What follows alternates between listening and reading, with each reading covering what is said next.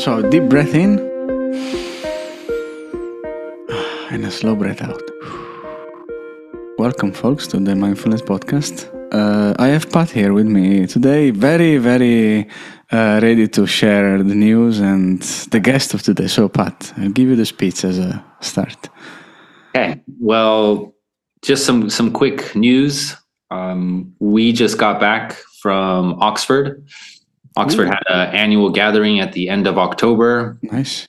And we also got to present the Kyndryl case study there. So that was really nice and good to talk about that. Other than that, we're working on our business offering. So how we can start bringing this to some of our partners and clients. That's fruition. And yeah, we're in November now. And this month we're focusing a lot on, actually strictly on men's health, mental health, well-being. And we have lots of events and practices and guest speakers lined up, which I guess kind of introduces us into the guest speaker. But I'll pause before I do that. Lele, if you'd like to share any updates, any news. Updates. We have updates. Yes, we have updates. We have several of our. Now, this is the month where the experience, right, where people are kind of learning mindfulness at IBM, will be finished. We had this year. We had the first time we did it once face to face, right, and that's a very beautiful and interesting experience as well. It's different. Like you start, like for years you do, practices and this type of workshop. I would say online. Then you do it face to face, and it has a different touch, right? That was interesting. I know that you're going around, Pat, and doing face to face all the time, but in our case, we don't have that option, right? So that was an interesting. I think it was very kind of a successful experience. So we will probably do it more and in more locations as well, right? So this is going to happen. We're not gonna have any summit this year. We're gonna plan to do it due as well to various business schedule and everything. We're gonna plan to do it next year in after the beginning of the year closing and ending and results are starting. So end of January, beginning of February, we're gonna try to have the big summit for IBM. And but I think we're still cooking an idea to meet all together in November to have a collective practice, the whole community, right? So now that you're seeing this podcast, right? So there is a link here below that you can enroll, click, and we're gonna all meet and practice together once, just to meet and connect. Okay, now who is our guest today, Pat? We don't have many alumni, but we have an alumni guest speaker today. Oh, yes. We were talking about with Lele and our speaker. This is the third time he's on the podcast, and we used to do a different podcast. Then we moved to this one, and Sean Harvey is our guest speaker today. He's been on this show, and he's had, an amazing life. And whenever I think about men, whenever I think about warriors, whenever I think about mindfulness, compassion, I think about Sean Harvey, and we're really happy to have him today to speak to us about where he's at. He has a surprise that he's been working on for a while that he's going to announce as well. And he's also going to be a guest speaker that's going to be open to both Kyndryls and IBMers in November to speak about warrior compassion. So without further ado, Sean Harvey, welcome. Welcome, Sean. Thank you. Thank you both. And it's great to be back.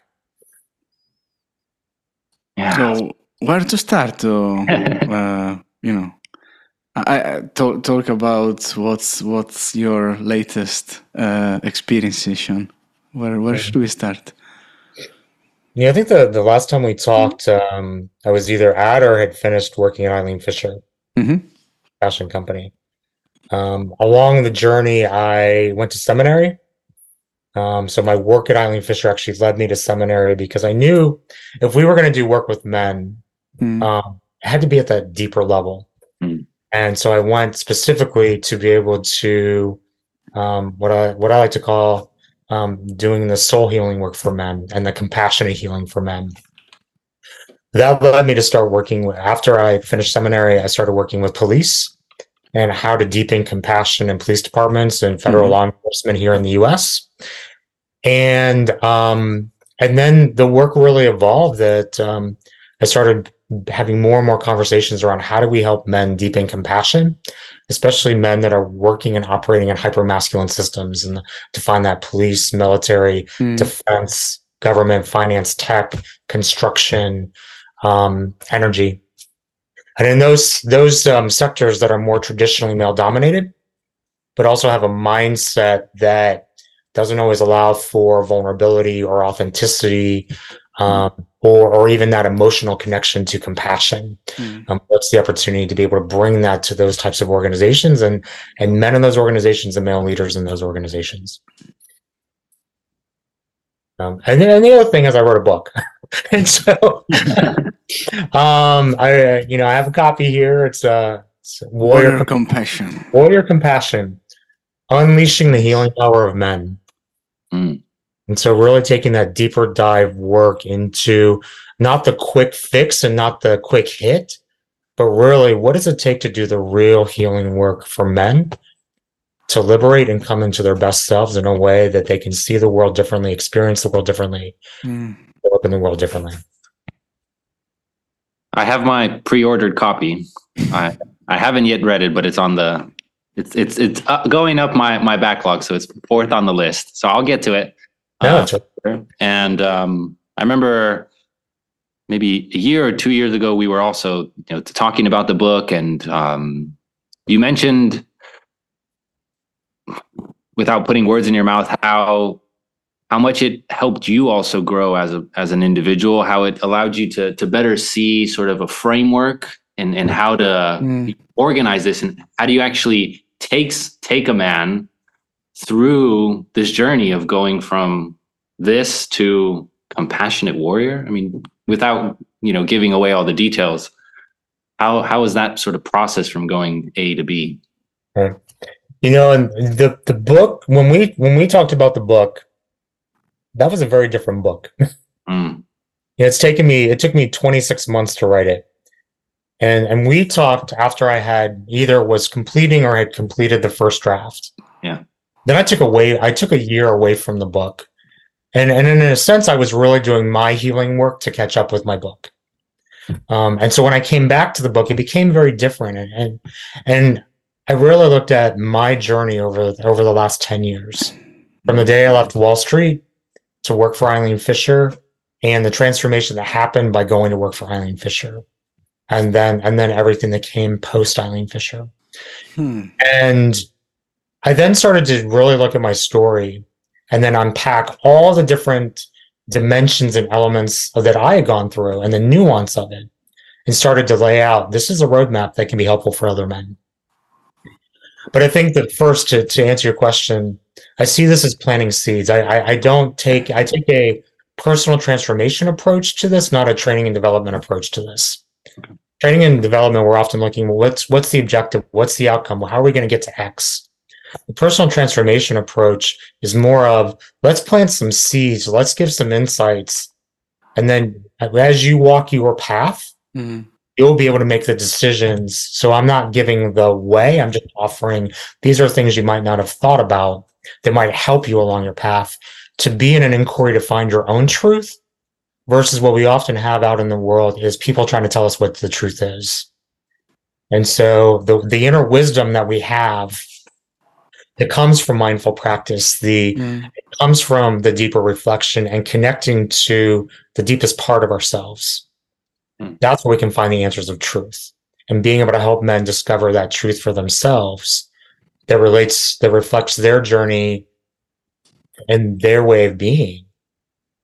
I think that's really a different paradigm than a lot of what's out there. And to plant the seeds, I often say, starting off, before you even get to where you might be wounded or where you may want to do some of your personal growth work, the first thing is to just get anchored so that you're able to really embrace that journey. And where we start that is first, I always say, first thing on the list is find a community where you feel safe in the community of men. Because often where we go is we'll often, if we want to get our emotional needs met as men, we'll go to women. Very different when men are holding us from a place of compassion, empathy, and emotional expression, you know, and that we have enough safety that I often call it to have the safety to be able to ugly cry in front of each other and be able to be held in that experience. So we can really be vulnerable, we can really be courageous, and we can really be truthful about our stuff. And what I find when that happens is one of the biggest things, because we, especially in the United States, the Surgeon General just came out with a report on the epidemic of loneliness in America. And first and foremost, as we start to break down the disconnect and isolation many men experience, and realizing men will often realize, oh, I'm not the only one.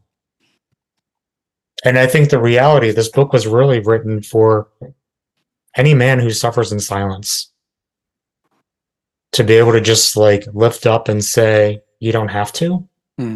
There's access and possibility for you to start doing some of your transformation work. And your healing work to be able to come into your best selves, which is really a philosophy that I learned at Eileen Fisher. And in this case, then taking everything I learned at Eileen Fisher and bringing it out to more men in the world. The second thing I say after we find community is that we then rediscover play and learn to see the world with childlike wonder. Because for so many of us, as we've grown older, our playful sides, our fun sides, when we had everything before it was conditioned out of us.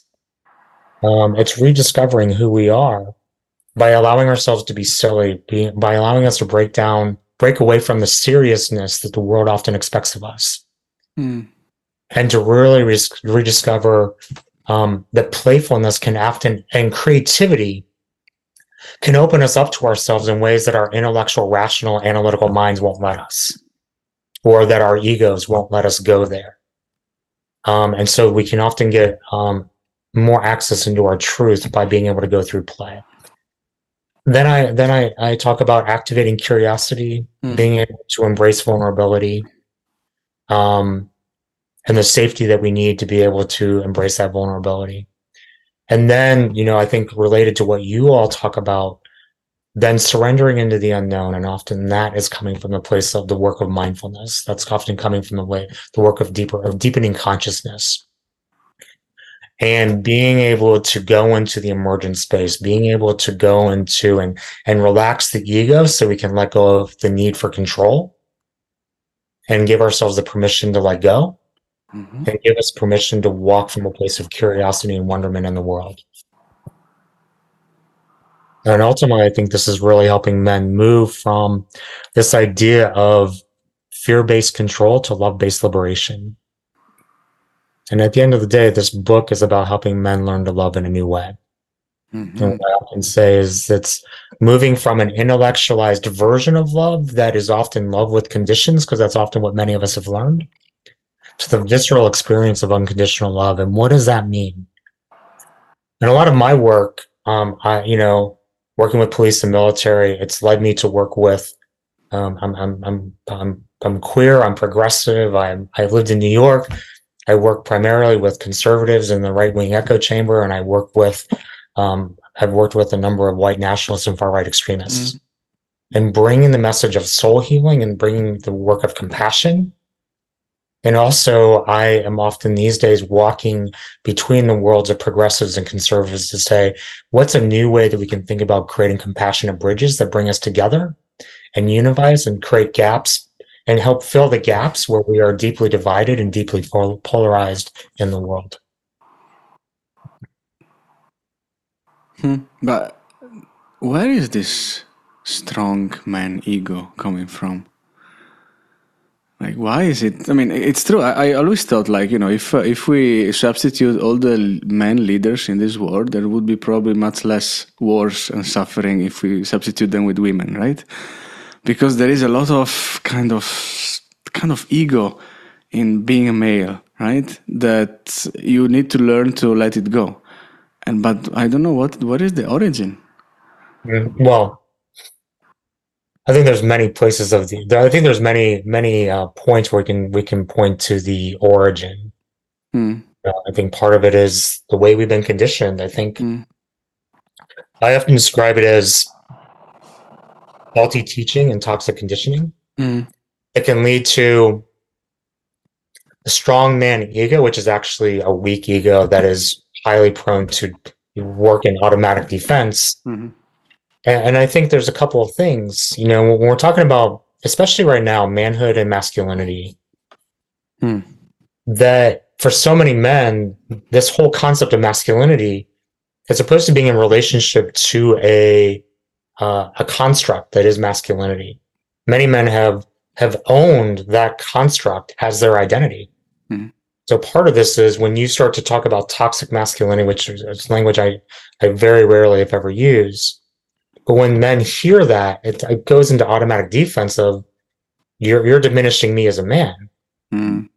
Right? So I think there's a de-identification that's happening. And I think the other part of it is someone said to me once, how do we help men navigating a world that is feminizing without emasculating men in the process? And I think that's really the dance that we're walking in is, I often find that when we talk about this work, there's either a hyper masculine approach to beat our emotions out of us, or there's a hyper feminine approach that demonizes the masculine and we stay in the feminine. And how do we really balance strength and tenderness, strength and sensitivity? But I think to your question, I think a lot of it is coming from, so many influences that we learn growing up from our parents, from our families, from our peers, from our being in school, from faith. So many messages have been that there is a should of how we should be. And I think we're in a time now that's breaking down the shoulds to say, okay, but what is? And there's a freedom that you can have when you start to explore your relationships to all of these things and start to ask yourself, okay, but who am I really, and what do I really want, and how do I want to live?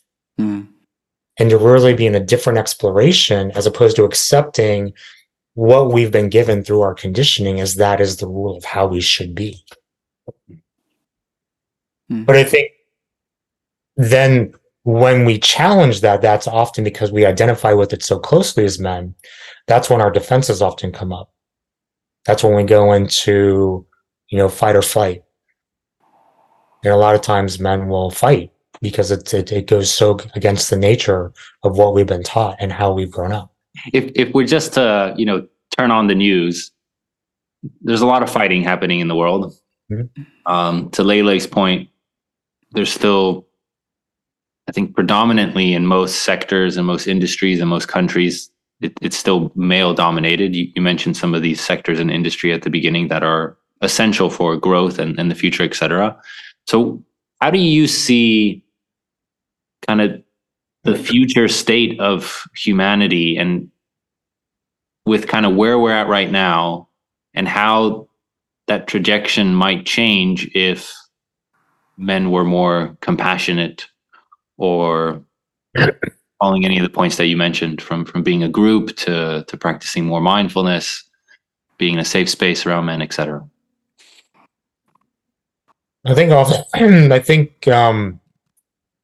want to just connect to, in order for us to be more compassionate, there's often healing we need to do that allows us to be more self-compassionate and be able to practice self-love and to learn to love in a new way. I'm also an interfaith minister, and as part of that, I look at love as the root of so much of this. If we can't feel as men, how are we going to be able to express love? Because love is a feeling, it's not an intellectual idea. So to be able to really feel into it and to have, reclaim the parts of ourselves that we've rejected, that in itself can start to help us see the world in a different way. When love's at the root of how we experience and see the world. And that is at the root of compassion. What I find and what I find and what I've found and what led me here is compassion is often the missing link. It's what's often missing in our organizations. It's missing in our systems. It's missing in our dialogue. It's missing in the ways we're divided. Yeah. It's missing in our governmental systems. And so, I started to coin the term compassionate masculinity, because it's like, all right, if we take this idea of masculinity, the construct of what we've learned, and we just envelop it in compassion, what does that look like? Taking out the right, wrong, the duality of the thinking, and just to be with what becomes possible when we start to talk about compassion. Mm-hmm. Something that's a missing ingredient. And what can that open up? And what I find is, and in the book, one of the things I do is because I often can get, well, compassion is a sign of weakness. And what I'll do is, when I talk about deepening spiritual understanding, I start to highlight, well, let's look at the definitions. What does Christianity say? What does Judaism say? What does Islam say? What did the Sufis say? What does Buddhism say? What does Hinduism say? What do the shamans say? And what does integral spirituality say about how they define compassion? And the fact that compassion is a universal truth among most faiths, traditions, and organized religion. Mm. So when you think about it from the spiritual depths of this world, and it's a word that can cross from the spiritual to the secular, that is accessible, but it has such deep roots that then can counter the fact that this is a sign of weakness. And actually, it is a demonstration of strength when you have the access to be able to do it. Yeah. I met a few weeks ago, Kristen Neff, who's one of the world leading researchers in compassion, and she challenged me to bring more compassion into our mindfulness program and what we do and into my life. And I'm taking your challenge as well. We don't have a lot of time left, and we want everyone to check out your book and to check out Sean's website. And he's also a lot on the web doing workshops. There's other podcasts, etc. So do listen to Sean. However, it would be great if you left us with a short little practice or exercise that we can do to maybe cultivate some more of this masculine compassion. Mm-hmm. Well, let's just close your eyes, lower your gaze, get comfortable. Let's just do 4 breaths together. I'm going to switch this up a little bit. On the first breath, just breathe in and just get centered. On the second, imagine your life from a place of deeper compassion. And your third, feel what that compassion can look like when you give it to yourself. And fourth, we'll come back to center, and we'll just sit in silence for a second. So first breath, just get centered and breathe in.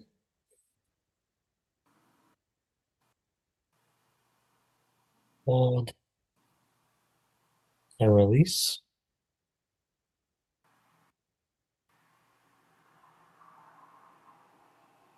Second breath, imagine compassion and breathe in.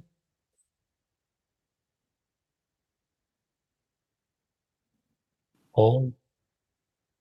And release.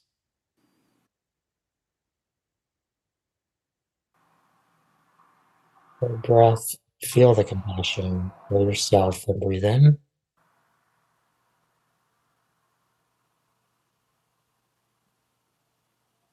Hold.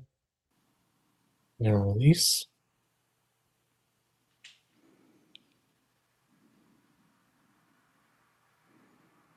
And fourth breath, coming back to center and breathe in. Hold. And release.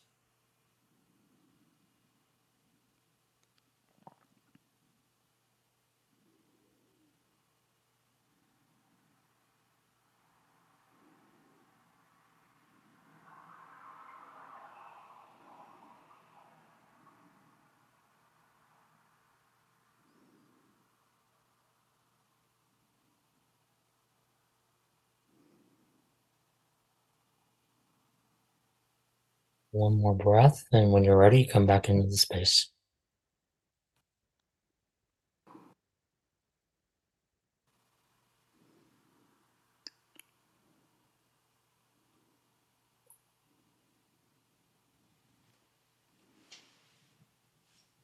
Thank you as always, Sean. Always appreciate your presence and holding the space. Thank you both. Thank you for having me. So good luck with not only your publication, but with whatever is ahead. Right? I think this is an important topic to bring forward. In some parts of the world more than in some others for the moment, but hopefully everywhere is going to be. Thank you, Sean. Thank you, Pat. Thank you everybody for listening. And talk to you in another episode in the Mindfulness podcast.